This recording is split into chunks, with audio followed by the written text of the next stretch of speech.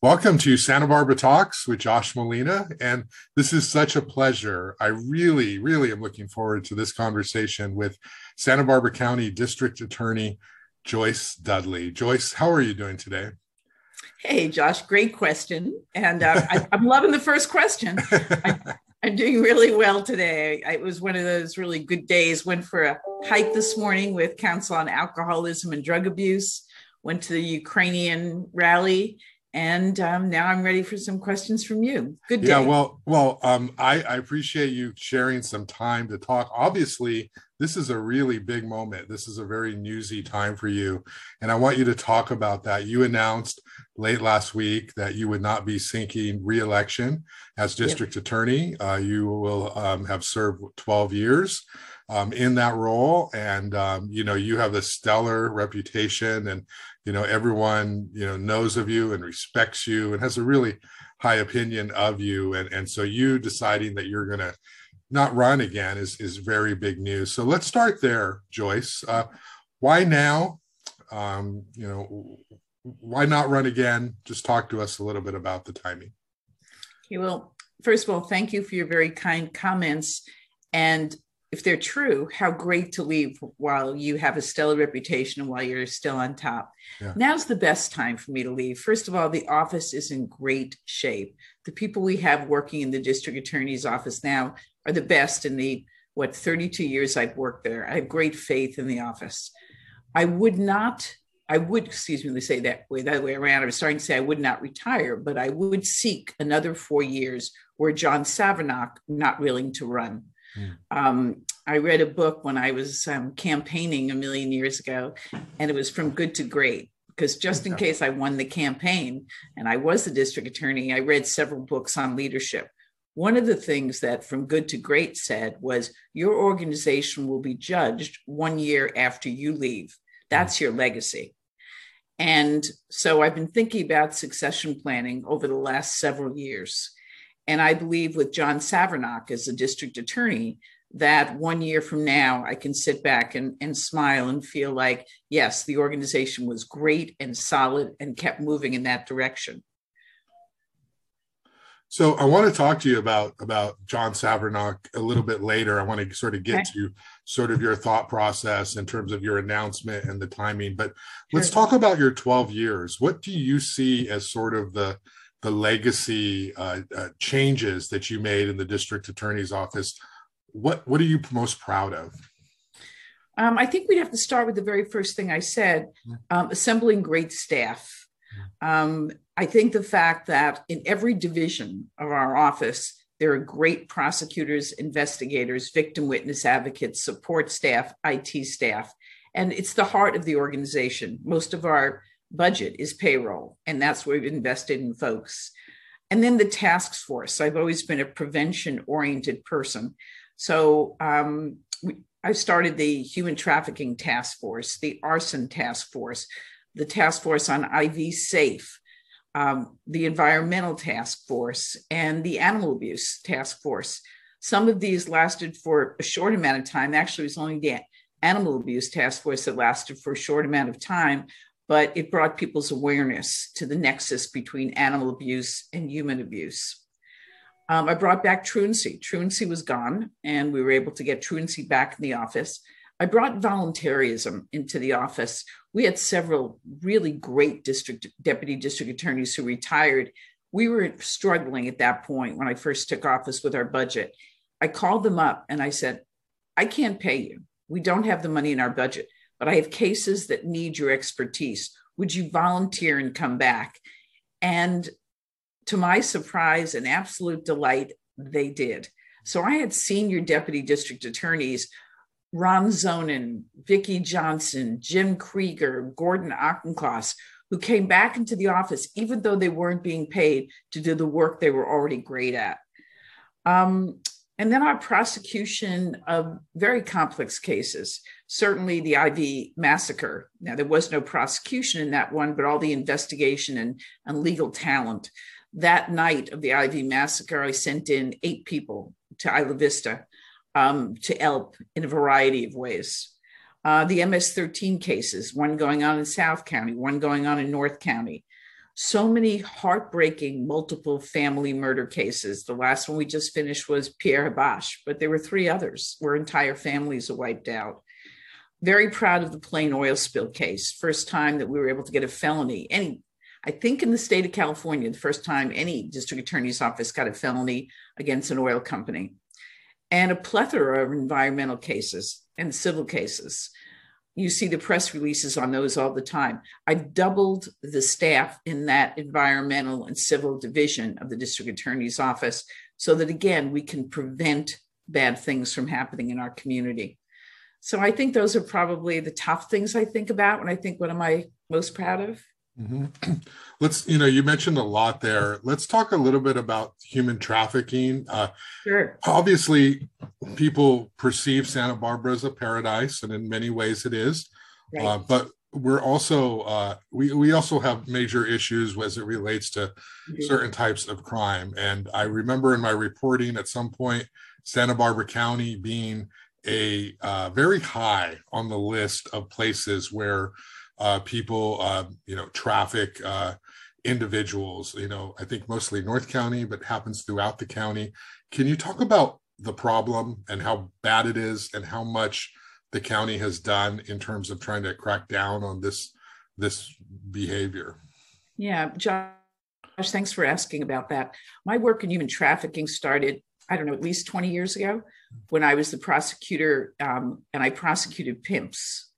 Now, at first, when I was prosecuting pimps, what would happen is there'd be either websites or actual houses of prostitution, and I'd work with law enforcement in terms of investigation. Then eventually they would go into the location, go into the arrest, and I would immediately give all of the prostitutes immunity. We would say, look, we perceive you as victims, and we want to help you back into our community and help you feel safe. But you are going to need to testify against your pimps. And that worked. I don't know if you remember these cases, but there was the Mangan case and what was called the College Cuties case. And all of them, I believe, went to trial. And each time we were successful. It was heartbreaking to put the prostitutes on the stand, but they understood and we were able to get them services. So we're moving along and we're being successful in eradicating this. And then all of a sudden they hit a massage parlor. And in the massage parlor, they talked to the woman who was giving the massage, ultimately, who was a prostitute. And they offered her the same immunity we've been offering everybody. And she said, no, she would not testify. And it was something, this was, again, probably around 20 years ago. No, we're not going to prosecute you. Everything's going to be okay. We just need you to testify against your pimp. And she said, you don't understand. If I testify against my pimp, then my family back in, I don't remember if it was China or Thailand, will be killed and beaten. And it was, what? And really, that was the first time, Josh, I ever heard of that if she testified against her pimp, that her family members would suffer. And then we began to understand what went on, and it was heartbreaking. Something like this. People would go to places like China and Thailand, and they would find poor families with beautiful young daughters, and they would say, hey, we think we can give you the best, your daughters the best of all possible lives in America. And they would say, we don't have the money to send them to America. No problem.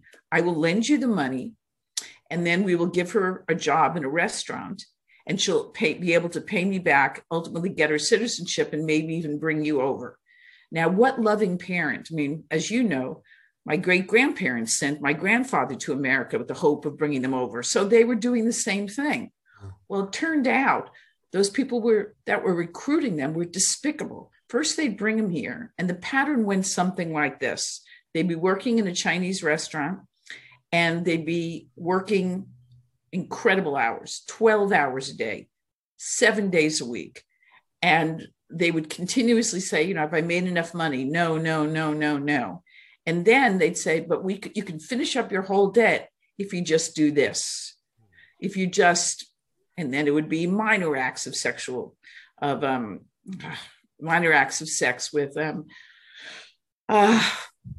I don't like to use the word Johns. So purchasers, maybe we'll call them minor acts of purchasers. And then it became more and more. And still they kept this up. And then they said, if you leave, we know your parents, we gave them the money, we're going to go back and kill the family. So they would stay.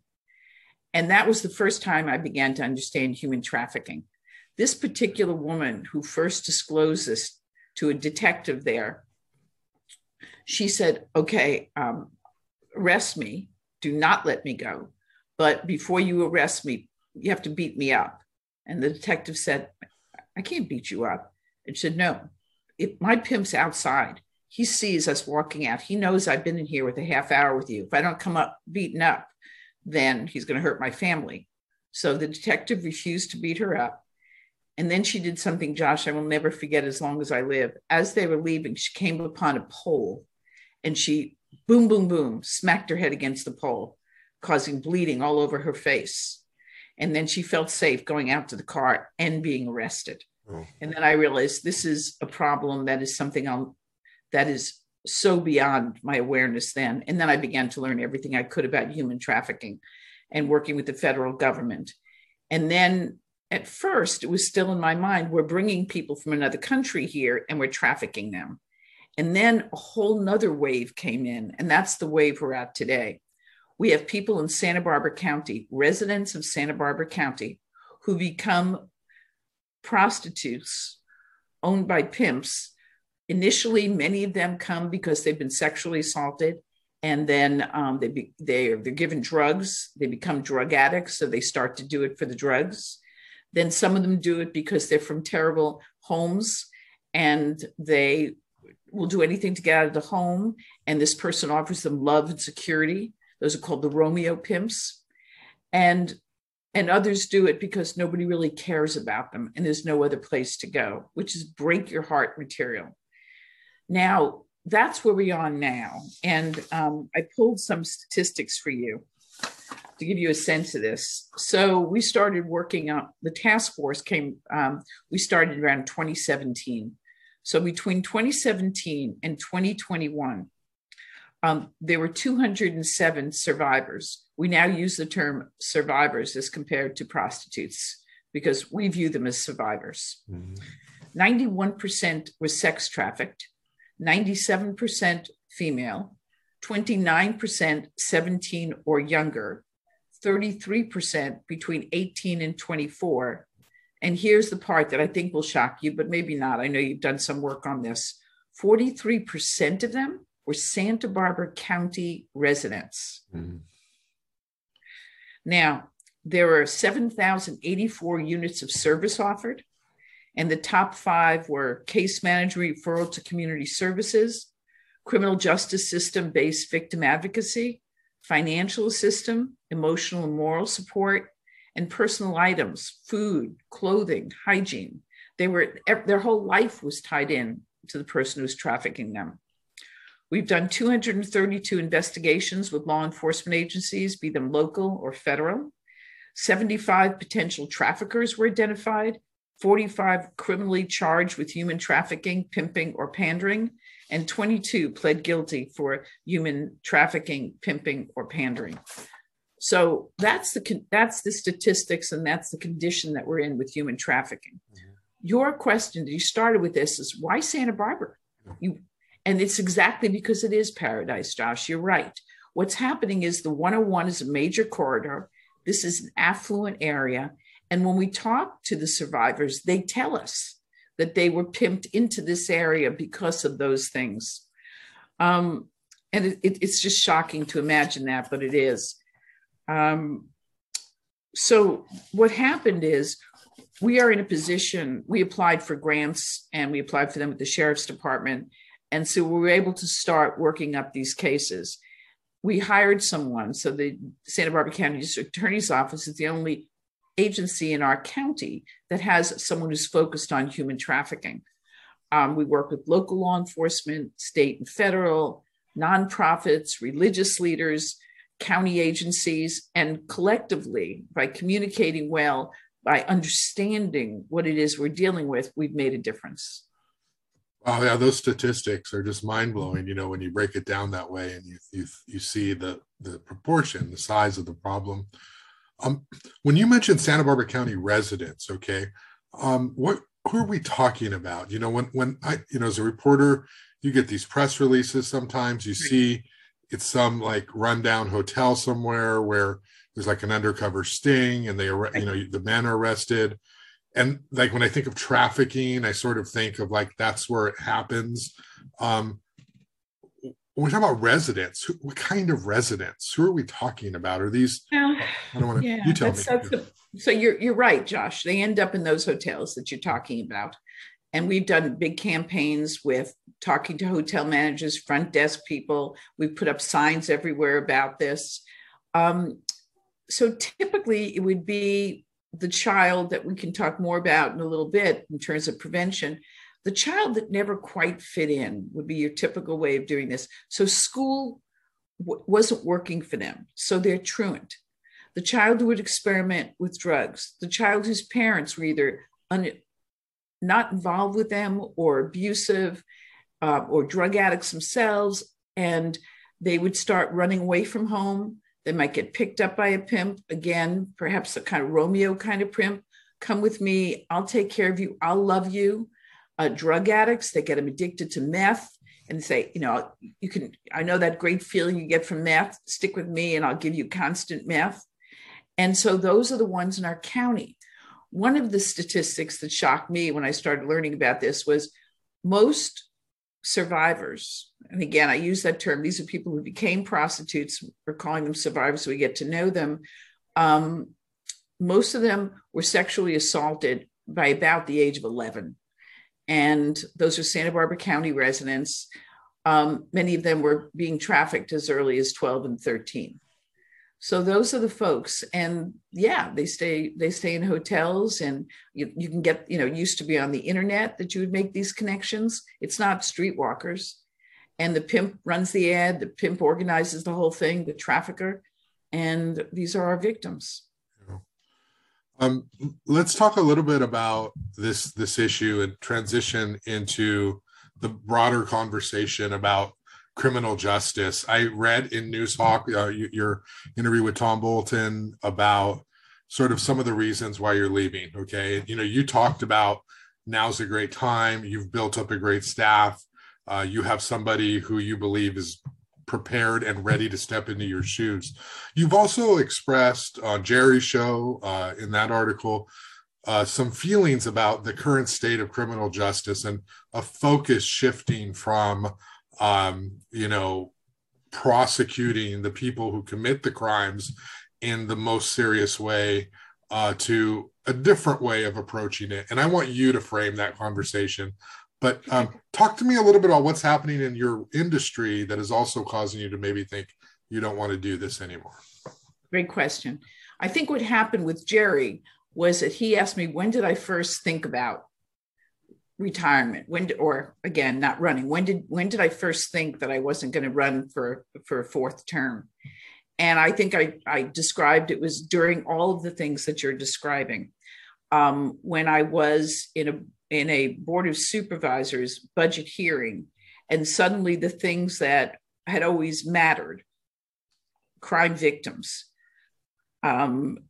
ensuring that somebody who'd hurt victims couldn't hurt them again, either through, criminalization, in custody, treatment, whatever. Suddenly the conversation changed and the emphasis changed, and the concern became, in my mind, more on the perpetrator and less on the victim. And that was because I have had to look into the eyes of victims for 32 years. I've seen people who are alive, but every suggestion tells me that they've died inside. And that's as a result of somebody perpetrating a crime. Now, I don't think we can arrest away our problems. I've never been that kind of person. But I do think people have to be held accountable for their behavior. And I began to see that shift. And however, I am seeing the pendulum go the other way now. I believe it was the new New York City mayor who said, if you have a bumper sticker that says defund the police, you're in the wrong city. We're seeing a lot more people now. And in part, it was the reaction to a lot of extremely liberal district attorneys coming into communities like Los Angeles. And the communities are no longer as safe as they were. And they're seeing criminals running rampant. Prop 47 and non-arrests for people who were committing thefts under $950. That environment was happening more then, but I think now the community is aware, and all of a sudden you have President Biden in his presidential State of the Union address talking about what a bad idea defunding the police are. That's not what people were saying a year ago. Yeah. So I think there was an awareness. My feeling when I first considered leaving the office was during the height of that, but thankfully I'm seeing the shift back the other way. Yeah, and so let's talk about that conversation. Obviously, defund the police is the wrong phrase, and that's the one that everybody used, and that's the one that conservatives and people will say it's ridiculous. How can you defund the police? We need law enforcement. And really, what that movement was talking about was a readjustment of funds so that we could spend funds on prevention or crimes that, or spending money on preventing the crime as opposed to just arrests. And so the terminology was wrong. In what areas do you see sort of that conversation being a legitimate one when we talk about reimagining law enforcement? If it's not, and no one ever said take all the money away, right? But that was the perception that got out of there. But if it's where do you see reimagining law enforcement? In what ways can it help to sort of keep people out of prison who may be not serious, criminals, but end up there anyway? I love that term. I don't think I've heard it before, Josh, reimagining, because that's exactly what we need to do. Mm-hmm. Let's go to the term defunding just for a moment. We need to increase funding for law enforcement because what we have is tremendous recruitment and retention problems now in law enforcement. Every single, and I've never seen this, every law enforcement agency in Santa Barbara County is having trouble with recruitment and retention.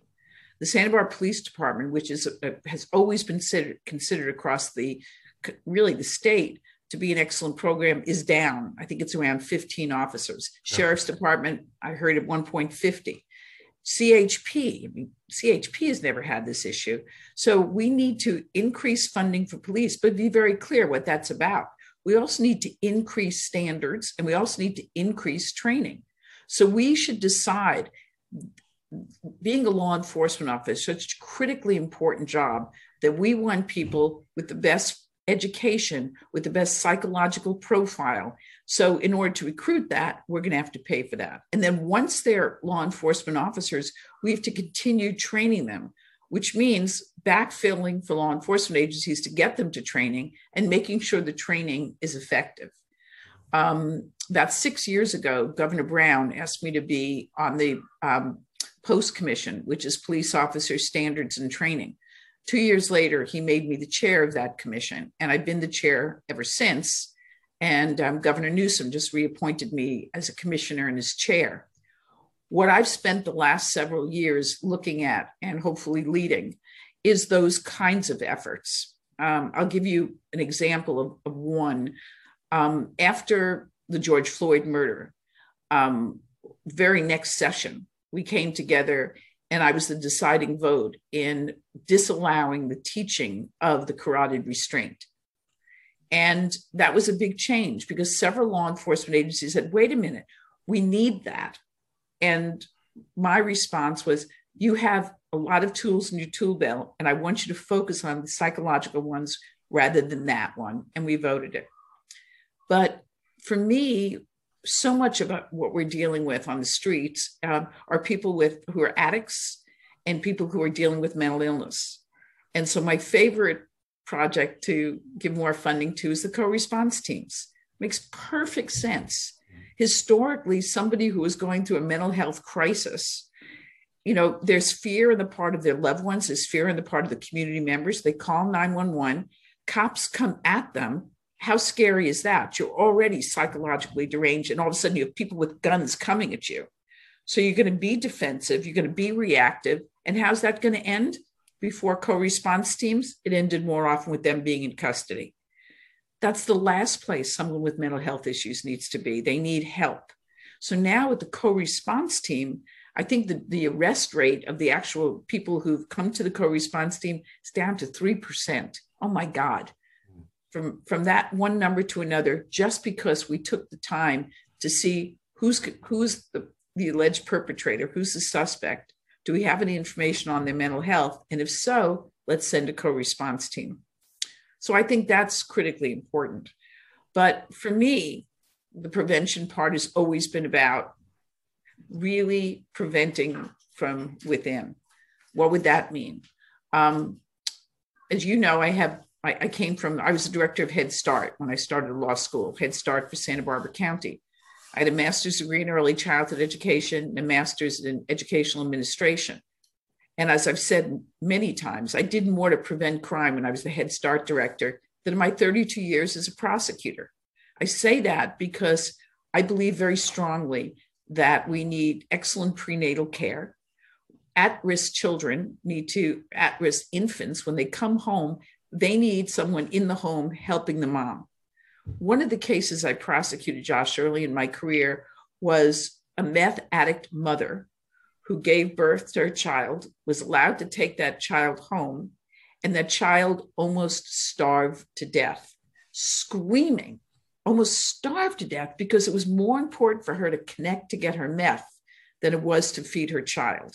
That's how intense addictions can be. So, clearly we needed to get that help in there. So we should have been in that home with that woman. We already knew that she was a meth addict because when her blood was full of meth when she gave birth. We should be in those at-risk homes and making sure they're getting love and the care they need and the support. She should have been in drug treatment. The baby should have been in foster care until she got there. So many things should have happened, but instead that baby almost died. In terms of preschool education, it seems like a jump. It's not. When you arrive in school at age 5, if you don't feel like you belong and you don't feel connected, then all of a sudden you think you don't have a sense of hope. And when you don't have that sense of hope, you don't feel like you belong. So some kids come into kindergarten knowing their colors, their letters, and they can feel like a success. Others, because their parents didn't have the money in most cases to send their kids to preschool, come in and they already feel left out. That continues and continues. 70% of the people in prison didn't graduate high school. So if we had invested so much in that prenatal care, home visits, preschool, and then the testing, we should be in there testing not just for the physical that you need before you go to preschool or kindergarten, but the mental health. We should get the kids the help they need when they're still munchkins, special education, people with dyslexia, people with all kinds of learning disabilities. Let's get them to them when they're 5 so they feel like a part of school. So when I think about funding and I think about spending more money in those directions, which is not to say there isn't a place for diversion and all the other things you'll likely ask me about. But I think your biggest bang for the buck is going to be on prevention with early childhood. Yeah, no, and I don't disagree with you there. And I don't think a lot of people would, that the earlier in the system that you can intervene and help, the bigger the payoff it is going to be. I know with my first kid, we had a first 5 come to our house and talk to my wife, told me to leave, like, want to talk to, and, they asked all kinds of questions about the home, the relationship, are you safe? All that stuff. My second child, they never came. I don't know what happened. I don't know if there was a difference. I guess maybe they assume, I don't know, but I do know that certainly those kind of checks, they matter, because if somebody is feeling a little bit like they have nowhere else to turn, here's a person who says, hey, we're available at any point to do that. Everything you said makes sense. As a reporter, I cover school district, okay? And you hear high school students, and you may have followed this, the Santa Barbara Unified School District almost overnight voted to remove the sheriff's deputy on campus, because many young people, at least who had testified, said they don't feel safe around law enforcement. They don't feel as though they that they're treated the same, that people of color feel as though they're singled out, whereas other people don't have that interaction with that deputy. And this is part of the national conversation. And I know things here are not as bad, as other places, but if you're one of those people who does experience that, doesn't matter. It is just as bad to you. Yes. How do we, I guess my question is, we've got a whole generation, Joyce, growing up believing that law enforcement is targeting people of color. We have iPhones that people record, and you can go you could go on YouTube right now, and you can find all sorts of examples of law enforcement singling out people of color. And that's just a video, but that's, what you would see. We have a whole generation growing up who's saying, defund the police. We don't feel safe. Our prisons and our jails are full of people of color. They're full of, Hispanics, Latinos, Blacks, people of color, and it's disproportionate to the overall population. So can you talk about, how do you convince them? How do you convince them that when they hear you talk, that when they hear you say, we need more funding for law enforcement, how do you make that case to them and help understand, it's that perspective is going to make things better? That's going to somehow help the situation they're experiencing. Well, as you know, the only way you change is if you meet people where they are. And I can tell you that I think they have been discriminated against. I think people of color are treated differently. I think historically, that's the way it is in every system. I'll give you an example of it. Jackie Lacey is my best friend. She was the district attorney of Los Angeles, and she's Black. When she travels on an airplane, because of the number of threats she's gotten, she has to travel with 2 detectives. And they're armed, they come onto the plane, and there's a procedure. They first of all fill out all the forms, then they introduce themselves to the pilot, and then they take Jackie on the plane. So one of the flight attendants, as Jackie is walking behind the 2 obviously looking investigators, said, "What's she in for?" What's she in for? The only reason, Josh, they asked that question is she was Black. Yeah. And had it been me, they wouldn't have said what she's in for. So when we talk about people of color being treated differently by law enforcement, I think people of color are treated differently by across the board in our community. Now, where it gets dangerous, now in that case, it hurt her feelings. But when it gets dangerous is when it's someone who can take away your liberty.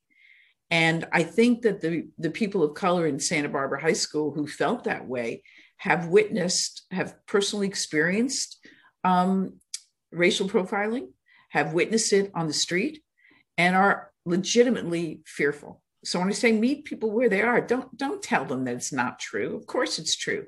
And now let's fix it. Let's make sure law enforcement officers gain that sensitivity. That's part of what we do at Post. And no matter how many people tell them, no. If they experienced it, if they saw it, if they perceived it that way, it's not going to change. So law enforcement has to change in terms of the efforts they make so that people feel safer. Yeah. Okay. And one more question on this topic of diversity and inclusion, your staffing. Okay. There are many people who say we need teachers, we need leaders, we need people in power and authority to look like the community they represent. So, right. In other words, we can do all this stuff, and we can talk about inclusion, and we can talk about equity, and we can talk about emotional health awareness and mental health awareness. But if we still look up and we still see the people in charge, and I don't want to discriminate against anyone, but being white, being men, obviously not in your case, but if that's still who's predominantly making the choices, how do those people ever feel like I belong? Okay. So in your office, the district attorney's office, how do you approach staffing and diversity and reflecting the community that you are representing? First of all, I think they're right. Mm-hmm. I think that that all that is true. Christy Stanley was the district attorney for a short amount of time, but I'm the first female district attorney who's ever served a term, and now I'm finishing my 3 terms. So we start right at the top with first woman DA to complete terms ever in the history of the Santa Barbara District Attorney's Office. It's been around forever. Mm-hmm. I believe that what you're saying is true.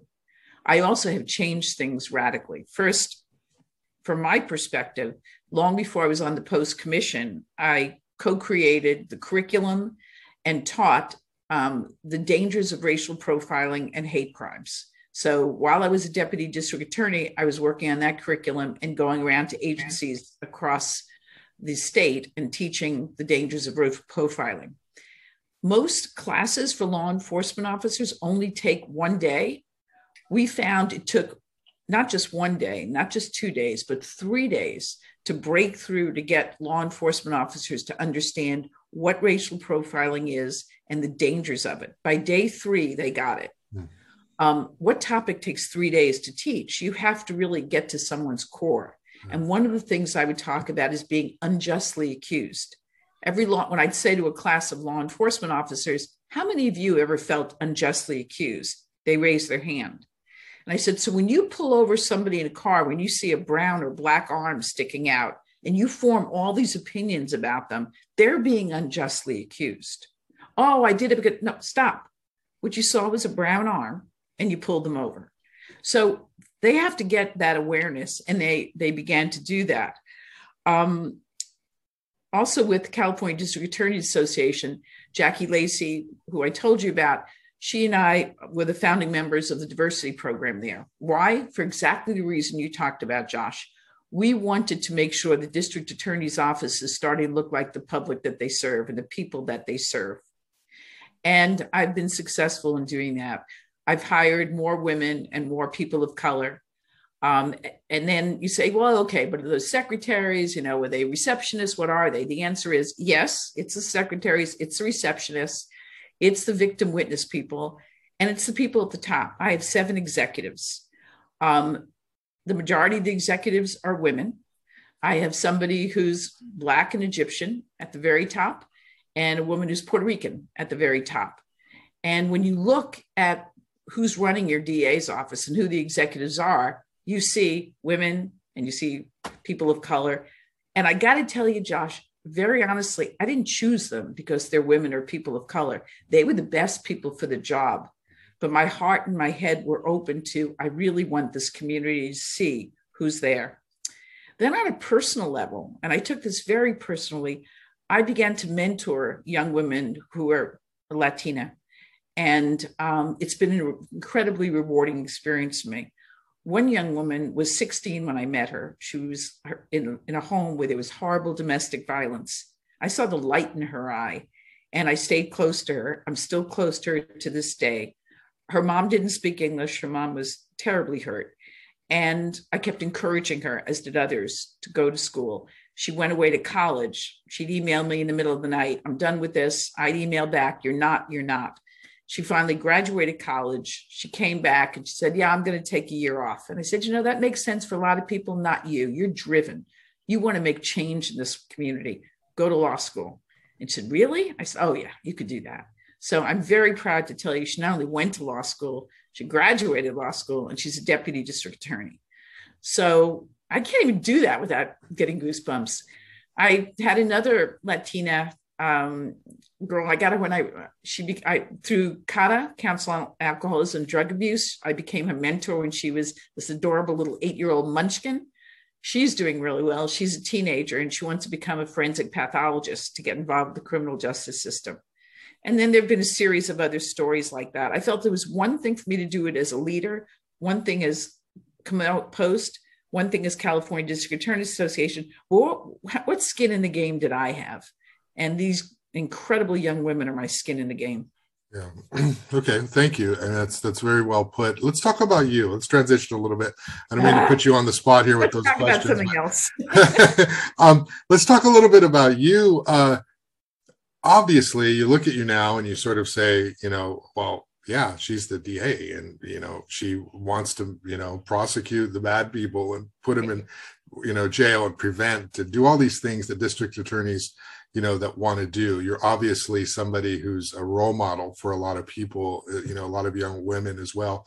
Take me back though to the beginning, Joyce Dudley. I mean, did you grow up thinking you wanted to do what you're doing, or what are some of the barriers and the challenges that you've had to overcome as a woman just trying to compete in this very male-dominated criminal justice field?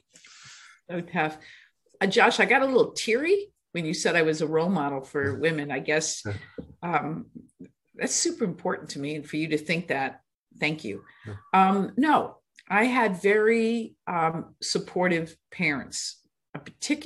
My mother was believed in me and my sister. She wasn't a terribly affectionate person, but she believed that we were incredibly capable, and she was of the belief that women were the superior gender, which was interesting to grow up with a mom who felt that way. My dad was quiet, fabulous, but quiet. My mom, no, you two can be anything. Well, turns out when you have a mom who believes in you, and when you achieve something, she pushes and pushes and pushes, and your dad is this, I will love you just because you walked in the room. It's kind of a nice balance, and it worked out well for my sister and I. She became a doctor, a neurologist, and now she went into the field of education, and she's written 9 books, and she travels around the world with her education. And I'm going to do a terrible thing. I'll simplify her philosophy, which is when people are happy, they are more likely to learn. That's my sister. With me, my mom let me be the wild child that I was. And I experimented in so many different things. Josh, I went to 7 colleges in 3.5 years. Wow. So I began college with my buddies, graduated college with my buddies, but in between, I went to a million different colleges. The passion for child abuse started when I was 17 and in high school. And I kept that passion alive. But what field I settled down in? And eventually it was being a deputy district attorney. And I was shocked by the sexism that I saw in the courtroom, through my office, through everything I experienced. And it was the first time, because I had this mom who believed in me. It was the first time I ever saw that I was being treated differently. And it was from day one. One guy who applied for the job and didn't get it said, the only reason you got hired, not me, is you're a girl. And the DA's office wants to bring in more girls. And I thought I'd gotten hired because I was the most qualified person. But he broke my heart when he said that. I never forgot it. I can tell you where we were when I was told that. And then throughout, the various decisions that were made. I remember when male DAs were successful, it was like, hey, let's go out for a beer. I remember hearing, why don't you go home early tonight and cook dinner for your family? When I asked for a raise, hey, you got a husband, you don't need more money. I'm not being paid the same as the other people. Well, but you got a family. And those were things that I was supposed to just accept. And I remember once being in the police department, coming over to look at some photos, and a sergeant there assuming that I was there to pick up paper. And he said, yeah, are you the secretary who picks up paper? And I said, no. And he goes, well, listen, while you're here, would you grab me a cup of coffee? And I said, no, I'm a deputy district attorney, and I'm here to meet with the detective to talk about the case. When I was first elected, there were 58 counties. There were 8 DAs who were women. Kamala Harris and I were 2 of those DAs. Now, more than half of the district attorneys in California are women. So it was fighting. I remember once I was in court and I was being taunted by a bunch of male defense attorneys. And somebody said to me, pulled me over and said, hey, Dudley, you want the sharks to stop? You stop bleeding. You learn how to take and give hits. And I'll tell you, Josh, in those days, women didn't know how to take and give hits. I didn't know what that expression meant.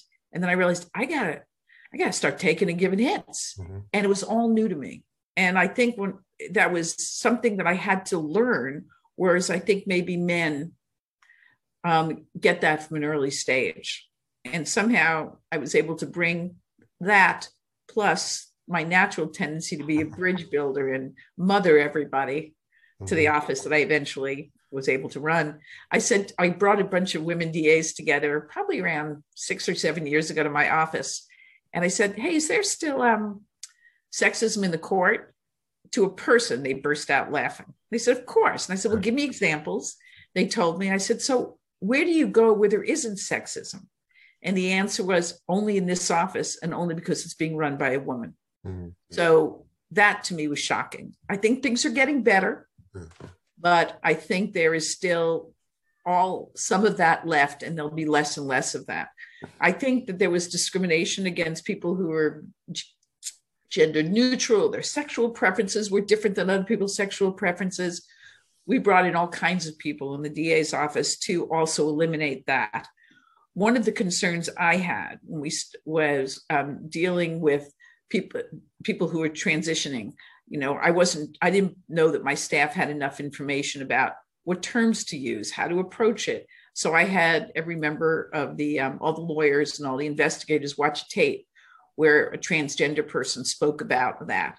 Because if we don't meet people where they are, if we're not there to help, if we're not, then we shouldn't be a district attorney's office.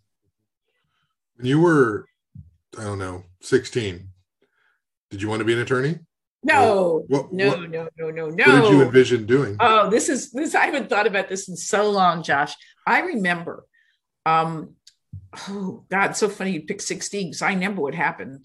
This was the beginning of the women's lib movement. And I thought women's libbers were horrible. They were the worst people because they weren't embracing their womanhood. You know, I was queen of the prom, Josh. I was cheerleader. Oh. It was like, what? No. And then I remember saying, my boyfriend is going to be an architect. And because I just read Fountainhead, and I'm going to be an architect's wife, and he will build, and I honestly remember standing in front of my classroom saying this, he will build great buildings and I will proudly wash his dishes. Who says that stuff? Uh-huh. And I wish I didn't remember saying it, but no, I had no idea I'd be a lawyer, and no idea I'd ever be the DA, and no idea that I would consider myself, law enforcement officials. When I was a teenager, the term in New York where I was growing up was those weren't police officers, they were pigs. Mm. So, and that's what I grew up with. So I grew up with a lot of the same things that people in that high school, which you talked about 10 minutes ago, grew up with. Yeah. And then as I got to know law enforcement officers, obviously my opinion changed greatly. Yeah. Wow, prom queen? Is that what you said? Junior high prom queen. By the time I got to high school, I was a little bit of a hippie. I wasn't involved with proms, but junior high prom queen. And did I read, maybe it was in Tom's story, that at this stage of your life, as you're retiring, you're looking toward new challenges, challenging yourself athletically stood out to me. What's that all about? Right now I'm 69. I'll be approaching 70. I'll be 70 on February 2nd, 2023. Mm-hmm. And the other day I was doing something and I felt weak, physically weak. And I realized I'd become weak. And I think that happens to people when they age, whereas I thought I was invincible and young. So I started lifting weights, and now I lift weights to get stronger. I've always been athletic, but I really want to push myself so I can be in the best shape I've ever been in my life when I'm 71. Mm-hmm. And when I leave office, January 3rd, 2023, I'm going to Colorado for 2 months to downhill ski. I've never had time or money in my life to downhill ski the way I want to. So over the next year, my legs and arms are going to get stronger, and I'll be skiing every day. And then I'll be hiking mountains and riding bicycles. And that's a piece of these things that as a mother of 4, as a working mother, as you know, as your wife knows, you don't have any time for you. And now I have 4 grandkids, so I can drag them on my adventures and romp. But I'm not done with public service. The work I'm going to do, aside from getting in this great shape, is for a long time, for the last 4 years, I've been very focused on first responder mental health.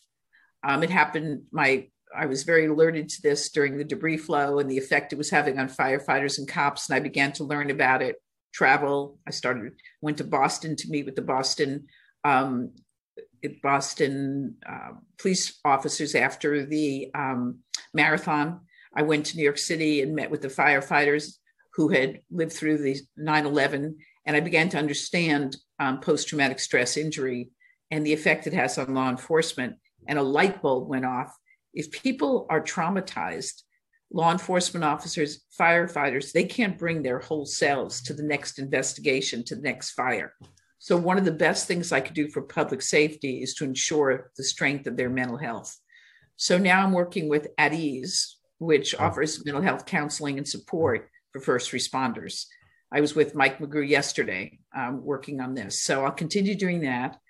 I'm very concerned about the lack of leadership. I was yelling at my TV about 2 weeks ago because I was unhappy with national leadership. And I thought, okay, what am I going to do about that? So I contacted the law school and I said that I'll tell you an interesting, I wanted to do it at City College, but I heard creating a class at City College is very arduous, which doesn't mean I won't do it, but the creating of any class in that system is difficult. Then I contacted the law school and I said, I want to teach leadership. I want people to understand what it takes to be a leader, and I want to pass on that. So I'll be doing that. Oh, and one of the most interesting and important bills that I've been hoping for and that did pass is the decertification of law enforcement officers. We're one of the few states that doesn't decertify. What does that mean? A police officer commits a terrible offense and quits before there's any kind of investigation, and then goes on to another part of our state and gets hired there. That chief calls up the other chief and says, hey, tell me about this guy. Well, because of HR laws, you can't. Mm-hmm. You can say he's no longer working here. So this bad cop gets picked up someplace else. What I always wanted to happen is they should be decertified. They should not be allowed to be a police officer anymore. That decertification law passed, and now Post is going to be involved in that whole procedure of decertifying police officers. I want to continue to work with them to make that system work, because we don't want to lose good cops to bad chiefs who have discriminated against them. And we don't want to keep bad cops after they've done something which should just make them permanently out of the field of law enforcement. So those are the kinds of things I plan on doing in retirement. That sounds like more than enough to do. That sounds like multiple full-time jobs. Yeah. Okay. Well, that's good to know. There's going to be a lot that you're going to be involved with, and we'll still be hearing a lot from you. Before we wrap up, I want you to talk about John Savernock and why him, the timing. Sure. Just full transparency, reporter, I heard some people say, she's handpicking her successor. She's doing it to the point where she's making it very easy for him to not have an opponent, a legitimate, strong opponent. So address that, but mainly, can you talk about, why him and why he's the one to take this job? I think I was very concerned about that too, Josh. Yeah. I thought, I wanted to get this out there that I'm not seeking a fourth term as soon as I can. But here was the problem. Back to that from good to great quote, your organization is as good and strong as it is 1 year after. I had been working on succession planning. I thought John was the best person for the job, but I needed John to fully commit that he wanted to be the district attorney. I needed him to fill out all the papers, to get everything in, because truthfully, if he didn't, I would have gone for the fourth term. But he absolutely did, and he did it. One of the great things about COVID was when I wasn't in the office, he came in every day, and I got to see how he ran the office. And I approached him and I said, John, I'm thinking about not running, but I'd like you to think about being the DA. So he thought about it and he came back with it and he said, absolutely, I'm in. He said he was in. By the time he got the documents in, I wanted to get that information out immediately. So I wish it had been more time, but it wasn't. But am I handpicking my successor? No, the voters will figure out who they want. Do I think he should be my successor? Absolutely. I trust public safety and justice to John Savernake. I think he will do a great job. I think I owe it to our community, because people who admire me for whatever reason are going to know, gee, Joyce, who do you think would be the best person for the job? So I didn't handpick him to be the successor, but I absolutely chose him because I think he'd be the best person for the job. At the press conference, I wrote it down because I was so taken aback by what he said, but he was asked about it. And he said, when he was asked about the difference between he and I and something like that, and he said, what Joyce Dudley really emphasizes is something I believe in, that compassion, passion, love, and kindness are not contrary qualities to being a district attorney. In fact, they are and should be requirements. Josh, knowing me as long as you've known me, you know how that statement spoke to me, because most district attorneys don't feel that way. Yeah. And it's changing, but that is who he is and how he feels. And it's important for our community to know that. I think, and what I admire about John is his judgment, his work ethic, how hard he works, how smart he works, and that he's a people person, that people want to be in John's office discussing cases.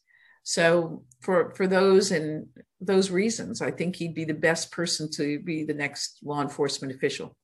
Okay. Well, thank you. This has been a real highlight week for me, because I got to start the week, notwithstanding the circumstances around the world, but I got to start the week listening to you talk at the Ukraine rally at the courthouse, and you shared that incredible story about your grandfather and what he did in order to, or what I should say, what your great grandmother first did in terms of being so selfless and courageous and wanting a better life for him and saying goodbye to him, and then him coming and making it work, pushing a vendor cart at night, starting to sew, being extraordinarily resourceful, such a story of immigrants, and you talking about how, I should let you tell the story, but it's touched me too, so I kind of know it well, and I wrote about it. But, you talking about how when your grandfather would tell this story, it was important because it was such a historic event, meaning you're never going to experience this, Joyce, again in your lifetime, but you should know your history. And then here we are here, and we are experiencing it again in your lifetime. And you shared that story in front of several hundred people at the courthouse, and it was a really great moment for great, what I mean is like compelling and touching and vulnerable, that you were able to share that and really make it seem real to a lot of people who may not have been able to know that personal connection. And here we get to end the week with this conversation. So I really appreciate you taking the time and talking to me about these stories, your career, where you're headed. That's super exciting, that you're going to be doing a lot in this community. So I'll leave you with the last word, Joyce, but thank you so much for taking the time. Well, thank you for acknowledging my papi.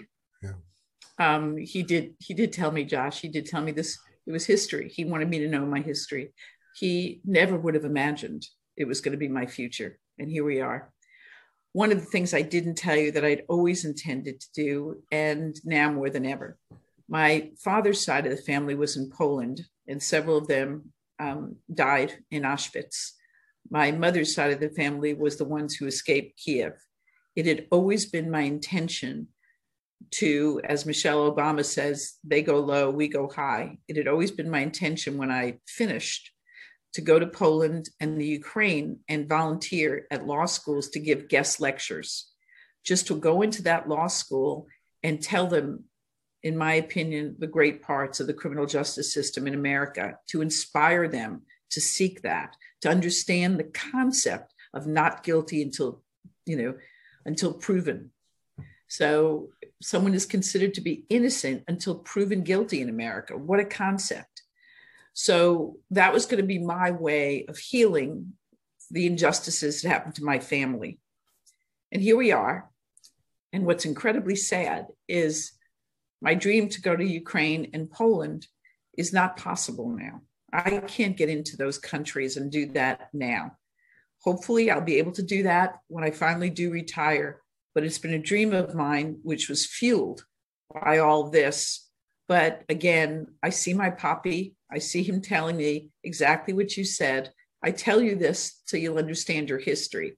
In a million years, he never imagined that this would in fact be my life, that I would seek to go in there to bring that connection, to heal. And I'll do everything I can to get into those countries and do just that as soon as I can. Thanks a lot for sharing your story.